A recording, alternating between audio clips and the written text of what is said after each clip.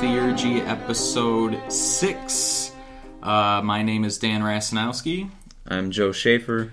And today we are back with Sulfur. Last week we took a little break. We didn't record a podcast or do anything, related to this whatsoever. We took a little bit of a break, kind of just to, for one, well, Joe, you said you wanted to finish the Hermetic Tradition. Yeah, I just wanted to finish that book up, and at the moment I'm in the middle, especially for this podcast, I'm in the middle of or just constantly going through 3 to 5 alchemy books or hermetic books. Just a lot to read. And it's just heavy, dense stuff, and I just really needed a break. And I like to read other things in general too. Oh yeah. So I mean, I wanted. It was just getting heavy, and then because we're gonna do Sulfur today. Mercury we'll do next, and both of them are much bigger. So it just took a lot of time to really get the notes down. Joe wanted to finish. I worked, so it was just it took a little break, get everything together. So. That being said, Sulfur today. Yeah. Joe, if you want to start us off. Sure. Yeah, that's what we decided. Is I'll just go through kind of the hermetic alchemical sulfur, and then we'll give it to Dan to just run through the occult side and more practical material aspect of it. Whereas I'll talk about the symbolism and stuff. Now, I just do want to note, sulfur and mercury. They overlap a lot. They're related a lot, and there's a lot written about both of them, and you kind of just have to pick a stopping point. This could be a 2-hour episode, but we got to keep in mind these earlier episodes, we're just trying to explain the symbolism and kind of just give you an idea of what it means, so that when you read an alchemical text, you kind of have an understanding of the language and stuff like that. So I mean, later on we could always just jump. We could do a 2-hour episode way later. If we wanted there to will be some Sulfur, topics, or something like that, and be okay, here's what it's really about. So right. So anyway, basically, in alchemy, there's lots to be said about sulfur, and at times it can be confusing. There's a lot overlapping and kind of hard to understand exactly what they mean by sulfur, and it changes from writer to writer and stuff like that, as you would expect. So, for example, sometimes it's hard to tell if it's its own thing, or if it's basically gold, or if it's gold's gold, or something inside of gold, or below gold, or etc. So, for example, Khalid ibn Yazid, a medieval Arabic alchemist from the mid to late 7th century, writes that when the alchemist has changed his compound to white and added the spirit, that it will grow of the color of sulfur or cinnabar, which is very red, and, quote, the philosophers have likened it to gold. So there's a bunch of overlapping right there with the color symbolism, and then it's basically gold, but is it gold? And then there's the tie-in with spirit, which I'll also get into towards the end. Before you go on, you said 7th century Arabic alchemist? Yeah. He talks about the sulfur, you said? Mm-hmm. So I have here, as one of the first mentions of sulfur as a base alchemical element, comes from an Arab writer named Jabir. I have quotes from him too. Okay. Jabir ibn Hayyan. Okay. Yeah, or Geber, the Latinized. Yeah. Okay. And then there's also Pseudo-Geber.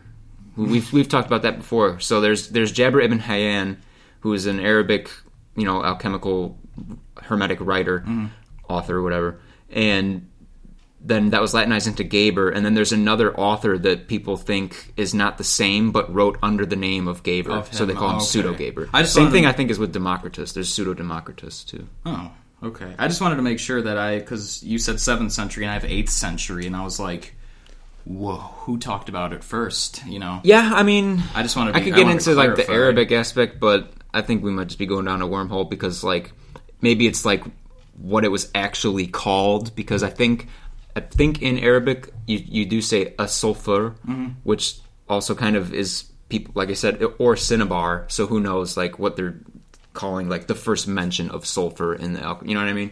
Oh, so it could have been cinnabar in the 7th century, and then sulfur could have. Okay, yeah, or that sense. That type of stuff. I don't know. Well, continue.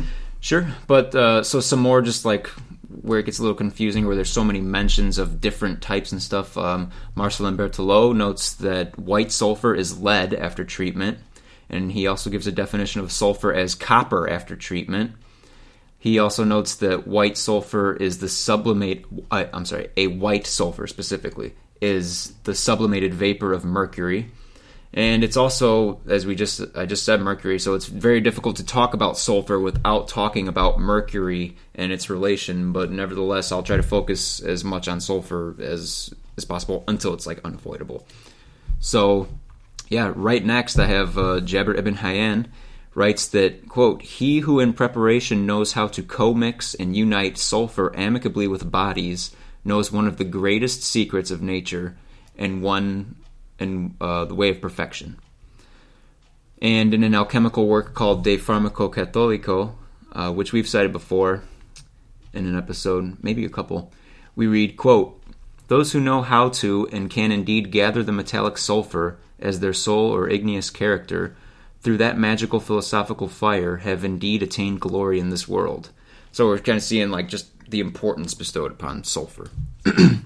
Now, were you going to say something? Yeah, I was going to say that just reminded me about what you said a few minutes ago about how sulfur sometimes portrayed as the sun, which is gold. That's what I'm saying. Yeah, that's exactly what I'm saying. It's funny that it just keeps coming up that, like, you know, a lot of times you're like, no, it's up here, but then sometimes it's gold. And again, going back to how I do have some stuff that I think will kind of clarify. We'll see more links that kind of explains that difference. Okay. I think. Sure. I think that should come through. Especially based off, if you've listened to our earlier episodes, like I think we're doing a very logical progression to where you can kind of, if you've absorbed some of the other symbols in language, you understand what's going on. I just thought it was weird because when I was doing research, I was like, they portrayed as the sun, and I'm like, but you know what I mean? It gets confusing. Dude. Yeah, tell me. Well, that goes into sometimes you'll read that like alchemical texts are intentionally, hard to understand or obfuscated. Obfuscated, yes. Which is also something that I've read is what demons do, is they obfuscate. So I can't wait to do a big 2-hour-long episode on demons. Which we will. That'll be cool. Moving on. Jabir ibn Hayyan also points out something else that one notices readily when looking into alchemical sulfur. He writes, quote, "Yet let no man think that sulfur can by itself complete the work of alchemy." So that just is going to point out it's very important, but need something else. It's always connected to stuff, which brings me to its relationship with salt, which we've gone over, and mercury. So we'll do mercury next, like we said. The relationship between sulfur and mercury is very important in alchemy, as well as the relationship between salt, sulfur, and mercury. Isaac Newton, even, for example, writes in his commentary on the Emerald Tablet, quote, "The things that follow are most true. Inferior and superior, fixed and volatile, sulfur and quicksilver have a similar nature and are one thing, like man and wife." So masculine, feminine. Definitely have that. I have Shiva, Shakti, all that crap. Sulfur, masculine, hot and dry, and then of course later Mercury, feminine, cool and moist. Yeah. Yep. Newton goes on, "For they differ one from another only by the degree of digestion and maturity. Sulfur is mature quicksilver, and quicksilver is immature sulfur, and on account of this affinity, they unite like male and female, and they act on each other," unquote. Let me sip something real quick. Getting a raspy throat. In De Pharmaco Catholico, which, by the way, just means the universal medicine, we read, quote, "The elements that constitute the metals are their three primordial matrices, mercury, sulfur, and salt, which are like opposites in constant tension and struggle." So just like male, female. Mercury, as an aerial spirit, is hostile to salt, representing the earth, which we've gone over. The warm sulfur, as fire, is the enemy of water, and thus is too hostile to Mercury's humidity. Mercury, in virtue of being the water of metals, represents two elements, air and water, unquote. There's also a footnote as well that mentions the salt earth corresponding to the body and is, quote, "a product of the interference and mutual neutralizing of the two fundamental opposing forces, the lunar Mercury that represents the soul of things and the current of waters as a fluidic force, against which sulfur is the active principle of the individual being, which, like its own body, has fixed and organized a certain quantity of cosmic energy." This is also briefly mentioned by Pernetti in his Hermetical dictionary. So, yeah, tying in the active, masculine, solar, all that's coming back together, and then the salt with the body and the earth. I have here that it said that sulfur and salt is like the parent or the the parent of mercury. Of what? I don't know. Sulfur, blah blah blah. Sulfur and salt combined, is like the parent of all. What the hell? There is something I see in Oswald Wirth's book that I always cite. He does have like a sort of a Venn diagram of circles, one for salt, mercury, and sulfur. Or another, I can get into that in a little bit too, which I do have down. And based on the interplay between them, it can give different like temperaments. Well, I was just getting stuff like that. That I was going to talk about, but you just did. So I couldn't read my writing. Oh, okay. So what it is not always, but in some views, sulfur and salt are the parents of mercury. Okay. And then mercury. Well, here we're talking about mercury, but that's for next episode. But it's hard to talk about. It, like I know. Said, so I was going to say here, this is what I was reading. I was all over the place. I apologize. Sulfur and mercury are considered the parents of all metals. So again, they're holding it to this really high standard, even though it's not the highest. Up sometimes it's gold. So I don't know. Yeah. Well, like we always say too, when we actually get into the act, that kind of stuff or the art, that kind of stuff will come through too. So okay. I don't want to just go too far down the sulfur rabbit hole, but that's kind of the gist of it, and I'll get more into just now the symbolism of sulfur. Pernetti writes that, quote, "The philosophers have given to the sulfur an infinity of names which befit all that which is male." It definitely has infinity in the symbol. "It is their gold, not actually gold, but gold in its power." So again, see, like related, but not exactly it. In the Hermetic tradition, Evola refers to sulfur as an active principle and as the masculine sulfur, so just calling it masculine, which in turn would relate it to its masculine solar principle, and I would think that there is also a relation symbolically to Niter, like we talked about, because Niter was the active. He also says that sulfur, quote, "contains the phoenix bird within itself," so fire. "It concerns the primordial fires of the first inextinguishable, ubiquitous, superpersonal powers of animation and individuation." These traits are seen in the ideogram for sulfur, which is the cross, like we talked about before, and on the, what would be the north, so the one pointing up, there's the symbol for the element of fire. So it's a triangle with a cross right below it. Right below it, yep. Evola writes, quote, "The symbol for sulfur gives us the condition of a fire," the triangle, "in domination over the elements," which is the cross, unquote. He also points out that the symbol for sulfur should not be confused with sulfur in a pure or native state, which was symbolized by the Aries symbol in the beginnings of alchemy, which is the symbol for, quote, "the masculine principle of every generation and direct manifestation of the power of gold," unquote. So yeah, Aries just kind of looks like almost like ovaries, Yeah. Oswald Wirth corroborates most of this, as well as points out that sulfur, he calls sulfur the realizing fire, which is imprisoned in the core of each being. So again, it's all in you. Well, yeah, you have everything in you. Sulfur is it's spiritually analogous with the human soul. Okay, I have something different, but that's like probably just the alchemical divergence, which I have. He goes over the relation and tension between sulfur and mercury, and that they're always balancing, like kind of echoing what Newton says. Mm-hmm. As he also mentions that tripartite relationship between salt, sulfur, and mercury, that they play with each other, and you need each one to do things. He also notes that sulfur is related to the spirit, whereas mercury is related to the soul, and salt is related to the body. Although, you know what? Let me just grab a book real quick. Let me just make sure I got that right, because it didn't sound right when I read it, and because like you just went over, you said something. So he's got a chart in here. Well, here's the thing. The wording's interesting because it says it's spiritually analogous. See, that's things too. And we're going to have to one day, one of our future episodes, which I've noted we should get into soon, the next handful, is that whole soul, body, spirit. Yeah, because the spirit is that gets very confusing when you first start reading this stuff, because also during like the alchemical separation, I believe that you're supposed to try to free Mercury, which is representative of the spirit. I remember reading from Saturn's grasp, basically.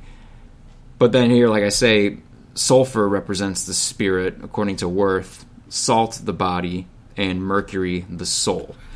But we have to also provide definitions in our future episode of what is the soul, what is the spirit, what is the body. Yeah, because... So that's what I'm saying, though. These texts, like, sometimes they contradict each other, like, blatantly, and sometimes someone will use a symbol for one thing and then use it as a completely inverted symbol, like, invert that meaning within the same text, so... Yeah, because it says it's... Because it doesn't say it's just analogous with the human soul. It says it's spiritually analogous, which means something completely different. Well, this is like what we've touched on before, is part of why it's interesting to get into this, is to sort of understand the ancients, you know, and we got to be careful that we're not just imposing our, you know, what these words mean to us today on them. Yeah, we have to which is kind of like the goal of this, which is why we're going over like all these, what sulfur means, you know, in the ancient alchemical hermetic text and occultism, you know. So exactly. Well, that basically wraps it up for my end. So we can toss it to you to go over, like we said, the occult side. Yeah, it's pretty short. It's not too in depth. We talked about sulfur and what it is. Sometimes it's called, the symbol is called Leviathan's cross, and the symbol for it is the infinity sign. So just infinity.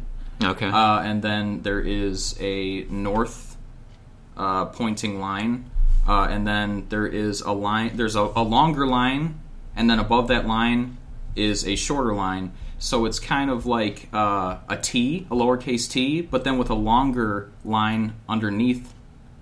Does that make sense? It's very hard to describe these. Try it again.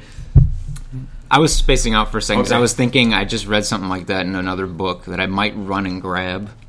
So imagine the infinity sign. Yes, okay. And then within the infinity sign, where both lines intersect right in the middle of the infinity sign, there is one line going straight up. Oh, okay. And then within that line going straight up, there's two intersections. One at the top, not all the way at the top, slightly below the top, that's shorter, and then underneath that, a longer one.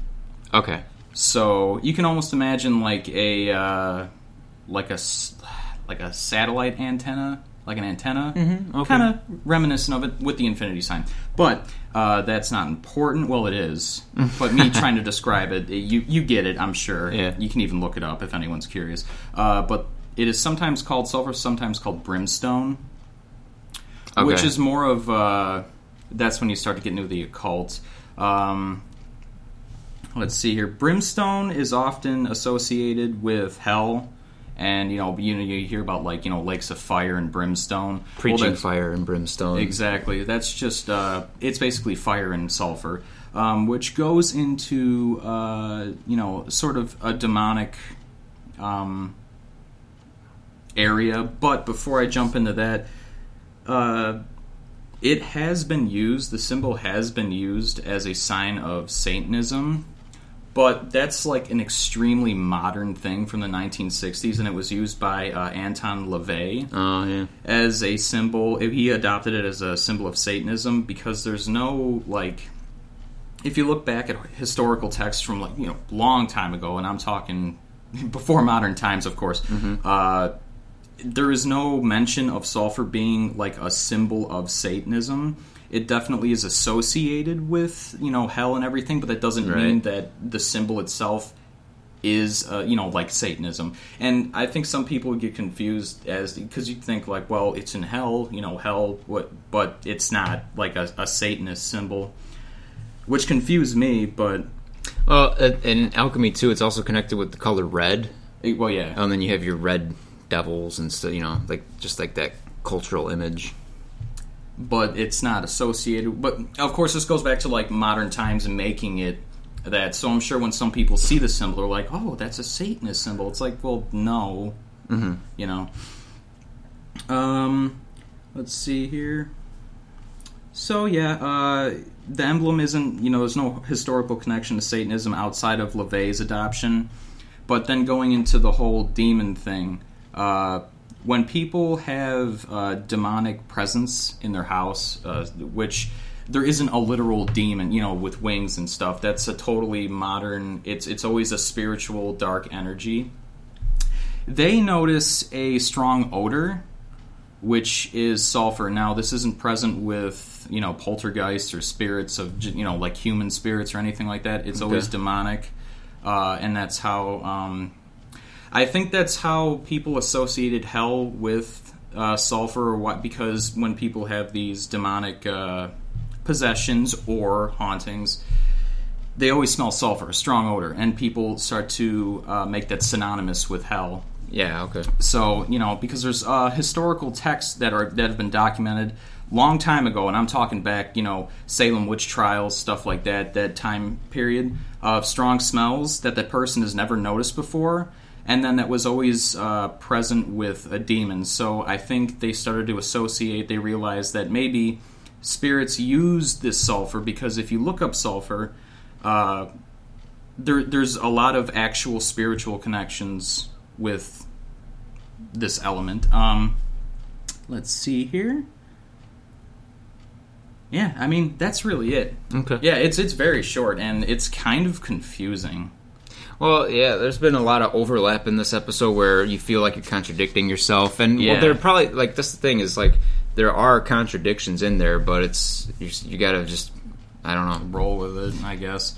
Yeah. I mean, to sum it up, sulfur in the occult, it is a real physical thing with a real physical effect on reality. Like, you can smell it, and it's always associated with a demon. It's always associated with hell, brimstone, and that's really it. I mean, it's very black and white. It's very simple, straightforward. There's not like it's not like symbolic of anything. Yeah. It's not like you use sulfur in a ritual, which I'm sure you could somewhere, but it's always just a thing associated with a demonic spirit.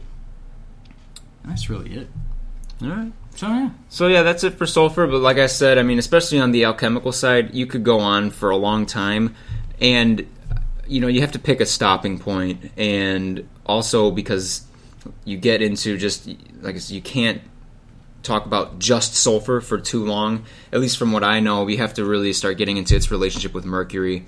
So our next episode will be mercury, which there's actually I constantly am coming up but seeing mercury referred to all the time in alchemical stuff. It's just like, probably if you did like a control find in a PDF, if you could, of like old alchemy texts, like you probably get huge amounts of mentions of it. They're always talking about mercury. Yeah, I mean, I wanted to write certain things down and keep other things out, but every time I try to write something down with a sentence and that had sulfur in it, mercury was always in there, and I'm like, well, I can't just leave out the mercury, because then it sounds stupid. I'm like, well, sulfur is a element. Yeah. Well, so you got sulfur and mercury, which is kind of like sun and moon, masculine, feminine. They need each other. They pull from each other, yet push towards each other. Tension, male, female, which I probably just said. Fire and water. So, yeah. Yeah, we'll definitely connect all of those next episode. So it won't... Well, and that's too, the hellfire. Well, fire is sulfur, and the active, and then mercury more connected with water. So, yeah, we will get into mercury next. So, yeah. So, with that being said, next episode is mercury. Thank you for tuning in again. I'm Dan Rasanowski. I'm Joseph Schaefer, and thank you. Take care.